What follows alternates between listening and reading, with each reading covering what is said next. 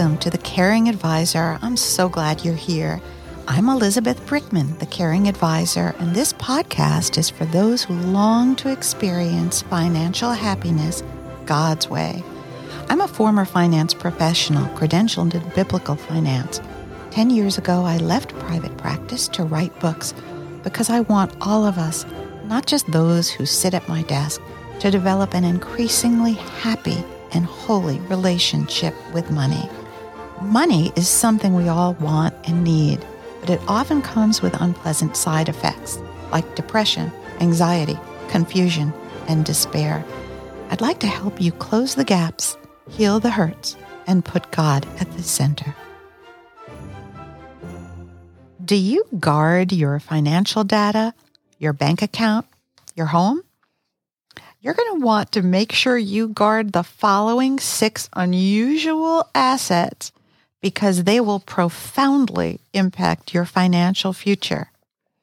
Guard your tongue, your time, your generosity, your fear, your trust, and your heart. First, let's talk about guarding your tongue. You've worked hard at this point to build a business or a career or a relationship. Do not risk its demolishment due to an unruly tongue. Your mouth is an asset to guard because words have the power to turn wealth into impoverishment and to convert assets into dust. If your business deal falls through or your partner disappoints, or the service is terrible, guard your mouth. The wrong hasty word or angry email can cost you a position or a promotion or an invitation or a marriage or a business deal or a friend.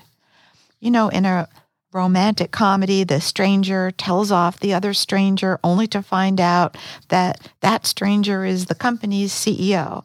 And then the two fall in love within 90 minutes and the deal sails through. But it's not like that in real life. Your temper, your nature, and your words are going to have a direct financial impact for good or harm on those who are willing to hire you or help you or commit to you or do business with you or recommend you, believe in you, support your enterprise, or follow your lead. The second asset to guard is your time. Time is a precious financial asset. Spend it wisely, dear ones, because you can never spend it again. There are no do-overs with time. Build your family and your career and your income and your savings and the enterprise of your dreams. Use time to master the skills for a worthwhile life and step into the fullness of who God made you to be. Time is an asset of invaluable proportions. Don't squander it. Guard time meticulously, and you'll guard your financial future. The third asset to guard is your generosity. Yes, generosity is an asset. In uncertain financial seasons, you may be tempted to pull back your formerly outstretched arms of generosity, but don't do it. Generosity is an asset well worth guarding, for it pays dividends so huge. Don't let anything steal from you the inestimable rewards of financial obedience. Live in financial sync with God, who owns everything. At all times, and especially during those uncertain times in your life, guard your generosity. The fourth asset to guard is your fear. Unusual asset, isn't it? But fear is an asset if utilized rightly. Fear is a friend to your soul, and it will save your financial future. But fear can also effectively destroy both soul and finances, so use this asset wisely.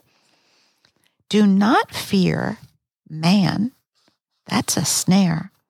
But fear God. Your reverent fear of God can protect you from losing everything. Do not fear pursuing a business or a personal accomplishment which depends on God's favor. but do fear idolatry, the worship of any person or thing other than God. Fear the worship of idols, and only you know what idols are for you. Just remember, God destroys idols. Above all else, guard your fear of pride, which will protect you from ruin. Pride is idolatry turned towards self and is detestable to God. He makes us a promise, no matter how hard we've worked, no matter how well we've done, pride will precede our fall. Count on it. Never be so arrogant as to think you don't need fear. You need fear to stay safe. The fifth asset to guard is your trust. I cannot count the scores of financial horror stories told to me by clients who had put their trust in the wrong investment idea or person. Trust is an asset you must fiercely guard.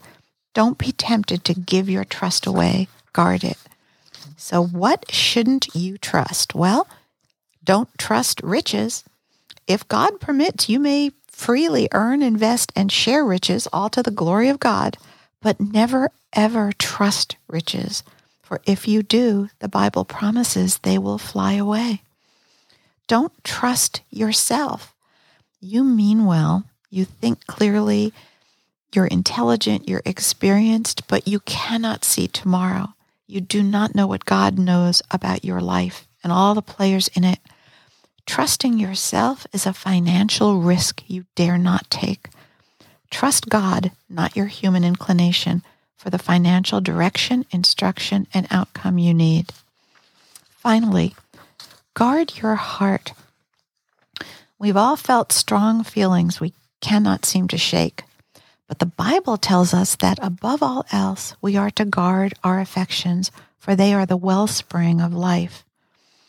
All feelings feel justified at the time, including those of love and those of disparagement to those we deem our enemy when that enemy falls. It's a natural consequence to suppose that the person who stole from you is in trouble with the Lord for the wrong they did. But do not gloat when they fall, or the Lord may turn his vengeance away from them and to you.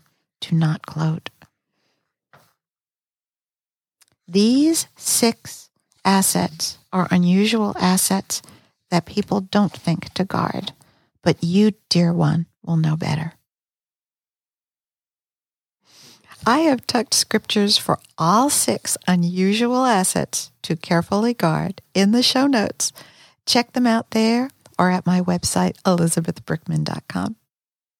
Bye for now. Let's continue our conversation. Don't miss an episode. Subscribe on your favorite podcast platform so you'll be notified immediately when a new episode airs. And I do hope you will tell your family and at least 5 of your friends. Come visit me at elizabethbrickman.com. Reach out to me with your thoughts, your worries, your frustrations, your triumphs, and your testimonies. I'll celebrate your financial testimony in our podcast. Maybe you have a question. I'll answer your question or direct you to one who can. And I'll help you create a decision grid so you can make the very best decision on your own. Maybe you need prayer. I pray for my listeners daily with real prayer that reaches to the heavens from a sincere intercessor. Or maybe you just need a friend. Come visit me at elizabethbrickman.com. Bye-bye. Thank you to my audio engineer, Tyler Harrison, for your wonderful work.